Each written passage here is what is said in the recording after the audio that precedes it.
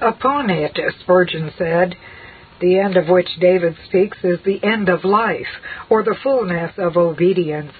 He trusted in grace to make him faithful to the utmost, never drawing a line and saying to obedience, hitherto shalt thou go, but no further. The end of our keeping the law will come only when we cease to breathe. No good man will think of marking a date and saying, it is enough. I may now relax my watch and live after the manner of men. As Christ loves us to the end, so must we serve Him to the end. The end of divine teaching is that we may serve to the end. Treasury of David, Volume 6. Oh, for more of this well-balanced teaching. When faith and the spirit of obedience are inoperative, the features of the new birth are under a cloud. And when we have no evidence of regeneration, we lack any warrant to entertain the assurance of eternal happiness. The man who gives free rein to the flesh and takes his fill of the world gives the lie to his profession that he is journeying to heaven. It is the glory of the gospel that while it announces mercy unto the chief of sinners, yet if any be encouraged by this to persist in a course of evil doing, it pronounces his doom. The gospel encourages hope, but it also promotes holiness. It imparts peace, but it also inculcates godly piety. It cherishes a confidence, yet not by looking back to conversion, but forward to the desired haven. It justifies the expectation of preservation, but only as we persevere in the path of duty. While it declares emphatically that the believer's continuance in and maintenance of his faith depend wholly on something extraneous to himself or his present case, yet with equal clearness it insists that the believer's perseverance is carried on and perfected by his use of all the appointed means. It is freely granted that many of the objections which are made against this subject apply most pertinently to the antinomian perversion of it, for hyper-Calvinists have been guilty of presenting this truth in such an unguarded and one-sided manner as to virtually set a premium on loose walking. They have dwelt to such an extent upon the divine operations as to quite crowd out human responsibility, picturing the Christian as entirely passive. Others who were quite unqualified to write on such a theme have given much occasion to the enemies of the truth by their crudities, representing the security of the believer as a mechanical thing, divorcing the end from the means, ignoring the safeguards by which God Himself has hedged about this doctrine, and prating about once saved, always saved, no matter what the daily walk may be. Nevertheless, such abuses do not warrant anyone in repudiating the doctrine itself and opposing the teaching of Scripture thereon, for there is nothing in the Word of God which has the slightest tendency to make light of sin or countenances loose living, but rather everything to the contrary. When expressing his hatred of the truth of the eternal security of Christ's sheep, John Wesley exclaimed, "How pleasing is this to flesh and blood, which is the very thing it is not." Such a doctrine can never be agreeable to fallen human nature. Depraved man is essentially proud, and hence any scheme of perseverance accomplished by the strength of man's own willpower is pleasing to the vanity of his mind. But a perseverance dependent upon the faithfulness faithfulness and power of God, a perseverance which is not the result of any human sufficiency, but rather of the merits and intercession of Christ, is most unpalatable unto the self-righteous Pharisee. Only the one who has been given to feel the prevailing power of indwelling sin, who has discovered that his own will and resolutions are wholly incompetent to cope with the corruptions of his heart, who has proved by painful experience that he is completely without strength, and that apart from Christ he can do nothing, will truly rejoice that none can pluck him out of the Redeemer's hand. As only the consciously sick will welcome the physician, so none but those who realize their own helplessness will really find the doctrine of divine preservation acceptable to them. Moreover, the duties inculcated by this doctrine are most repugnant to flesh and blood. Subjection to Christ's authority and the daily taking of his yoke upon us is a requirement very far from welcome to those who wish to please themselves and follow their own devices. The standard of piety, the spirituality of God's law, the nature of holiness, the insistence that we must keep ourselves unspotted from this world are directly contrary to the inclinations of the natural man. That we must discipline our affections, regulate our thoughts, mortify our carnal appetites, cut off a right hand and pluck out a right eye, are certainly not good news to the unregenerate, especially when God insists that such mortification is never to be remitted, but continued until mortality be swallowed up of life.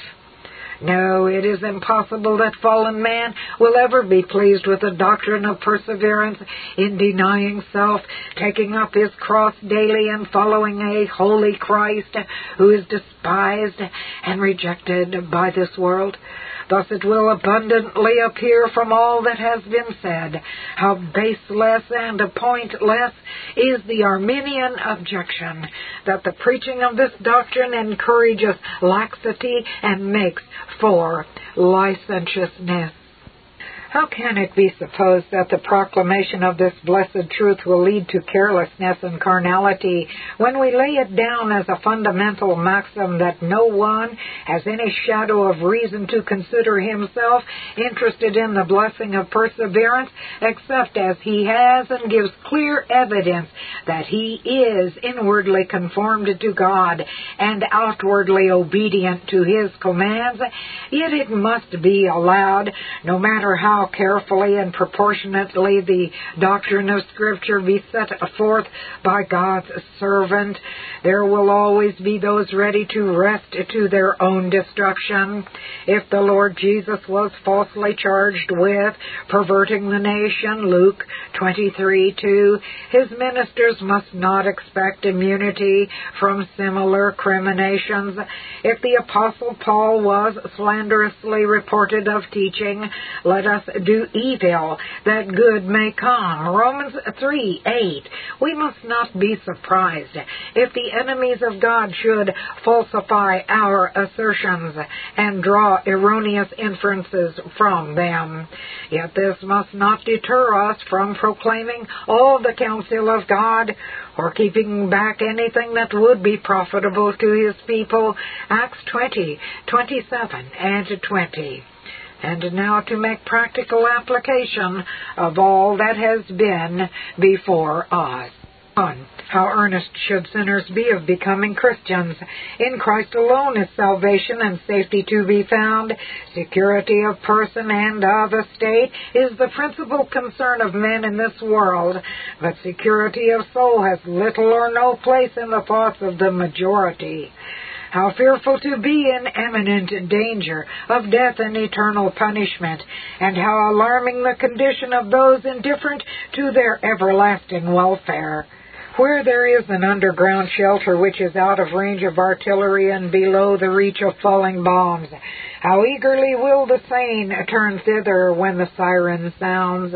The name of the Lord is a strong tower. The righteous run into it and is safe. Proverbs 18:10. Oh, let every reader who has not yet done so make haste into his closet, fall upon his knees, and rise not till he has committed himself wholly unto Christ for time and eternity. Halt no longer between two opinions. The wrath of God is upon thee, and there is but one way of escape. Then flee for refuge to the hope set before you in the gospel. Hebrews 6:18. Christ stands ready to receive if you will throw down your weapons of warfare. 2. How diligently you should examine whether or not you are in Christ, the place of eternal security. You should know whether or not you have complied with the requirements of the gospel, whether or not you have closed with Christ's gracious offer therein, whether spiritual life has come to your soul, whether you have been made a new creature in Christ. These things may be known with definite certainty. Put these questions to your soul. Had I sincere resolution to forsake my wicked way when I came to Christ? Did I relinquish all dependence upon my own works? Did I come to Him empty-handed, resting on His promise? Him that cometh to me I will in no wise cast out. Then you may be sure that upon us is a requirement very far from welcome to those who wish to please themselves and follow their own devices. Then you may be assured on the infallible Word of God that Christ received you, and you are most grievously insulting Him if you doubt it. Do you value Christ above all the world? Do you desire to be conformed more and more to His holy image?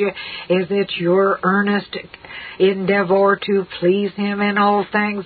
And is it your greatest grief and confession to Him when you have displeased Him? Then these are the sure marks of every one who is a member of His mystical body. 3. How jealously we should watch over and seek to protect this tree of God's planting from the winds of false doctrine and the pests which would fain destroy it. If we are to do so, then we must give due attention to that injunction. Keep thy heart with all diligence, for out of it are the issues of life. Proverbs 4:23. We must make conscience of everything which is harmful to godliness. We must walk in separation from the world and have no fellowship with the unfruitful works of darkness. We must feed daily upon the Word of God, for otherwise growth is impossible. We must have regular recourse to the throne of grace, not only to obtain pardoning mercy for the sins committed, but to find grace to help for present needs. We must make constant use of the shield of faith, for there is no other defense against the fiery darts of Satan. A good beginning is not sufficient. We must press forward unto the things before. A small leak will eventually sink a ship if it be not attended to. Many a noble vessel now lies wrecked upon the rocks. 4. How we should beware of wresting this doctrine. Let none encourage themselves in carelessness and fleshly indulgence through presuming upon their security in Christ. It is those who heed His voice, and that follow Him to whom He has made promise. They shall never perish. John 10:27 and 28. The ones of whom the Lord has declared, they shall not depart from me, are those to whom He said, I will put my fear in their hearts. Jeremiah 32:40.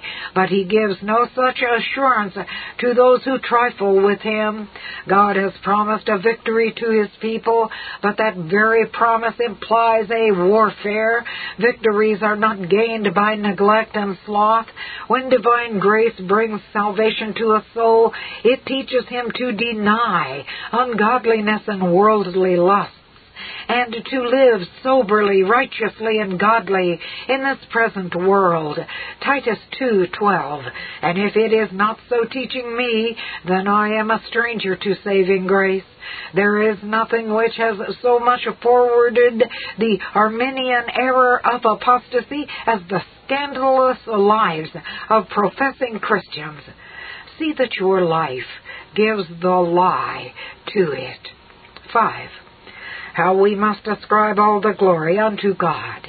If you have stood firm while others have been swept away, if you have held on your way when many who accompanied you at the beginning have forsaken the paths of righteousness, if you have thrived when others have withered, it is due entirely to the distinguishing mercy and power of God.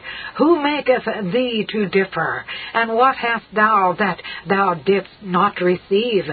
1 Corinthians 4:7. You have no cause whatever to boast, but the Lord is faithful, who shall establish you and keep you from evil. 2 Thessalonians 3:3. If the Lord, then not myself. It is true we will and do, but it is God who worketh both in us. Philippians 2:13. Our sufficiency is of Him and not of ourselves, and due acknowledgment should be made of this, and it will be by real saints. Not unto us, O Lord, not unto us, but unto thy name give glory, for thy mercy, for thy truth's sake. Psalm 115:1-6.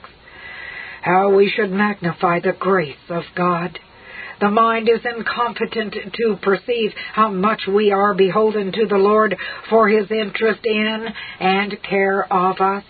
As His providence is virtually a continual creation and upholding of all things by His power, without which they would lapse back again into non-entity, so the Christian's preservation is like a continual regeneration, a maintenance of the new creation by the operations of the Spirit and the bestowing fresh supplies of grace. It was the realization of this fact that moved David to acknowledge of God, which holdeth our soul in life, and suffereth not our feet to be moved. Psalm 66:9. As Charnock well said, it is a standing miracle in the world that all the floods of temptation shall not be able to quench this little heavenly spark in the heart, that it shall be preserved from being smothered by the streams of sin which arise in us, that a little smoking flax shall burn in spite of all the buckets of water which are poured upon it. Thus God perfects His strength in our weakness. Oh, give thanks unto the Lord for His goodness, for His mercy endureth forever. Psalm 106:1-7. How compassionate we should be unto weaker brethren. The more you are mindful of the Lord's upholding hand, the more compassionate will you be unto those with feeble knees.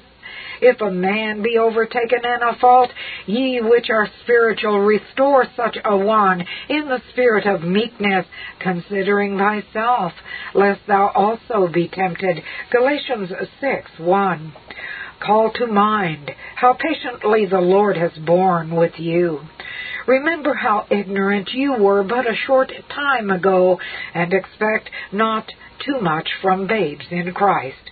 Has not the Lord often recovered you when you did wander? Have not your brethren still occasion to bear with many blemishes in you? If so, will you be hypercritical and censorious toward them? Despise not small grace in any, but seek to encourage, to counsel, to help. Christ does not break the bruised reed, nor must we. This Reformation audio track is a production of Still Waters Revival Books. SWRB makes thousands of classic Reformation resources available, free and for sale, in audio, video, and printed formats. Our many free resources, as well as our complete mail-order catalog, containing thousands of classic and contemporary Puritan and Reformed books, tapes, and videos at great discounts, is on the web at www.swrb.com. We can also be reached by email at swrb@swrb.com, by phone at 780-450-3730, by fax at 780-468-1096, or by mail at 4710-37A Avenue, Edmonton, that's Edmonton, Alberta, abbreviated capital A, capital B, Canada, T6L3T5. You may also request a free printed catalog. And remember that John Calvin, in defending the Reformation's regulative principle of worship, or what is sometimes called the scriptural law of worship, commenting on the words of God, which I commanded them not, neither came into my heart, from his commentary on Jeremiah 7:31, writes, God here cuts off from men every occasion for making evasions, since he condemns by this one phrase, I have not commanded them, whatever the Jews devised. There is then no other argument needed to condemn superstitions than that they are not commanded by God. For when men allow themselves to worship God according to their own fancies, and attend not to his commands, they pervert true religion. And if this principle was adopted by the Papists, all those fictitious modes of worship in which they absurdly exercise themselves would fall to the ground. It is indeed a horrible thing for the Papists to seek to discharge their duties towards God by performing their own superstitions. There is an immense number of them, as it is well known, and as it manifestly appears. Were they to admit this principle, that we cannot rightly worship God except by obeying his word, they would be delivered from their deep abyss of error. The prophet's words, then, are very important, when he says that God had commanded no such thing, and that it never came to his mind, as though he had said that men assume too much wisdom when they devise what he never required, nay, what he never knew.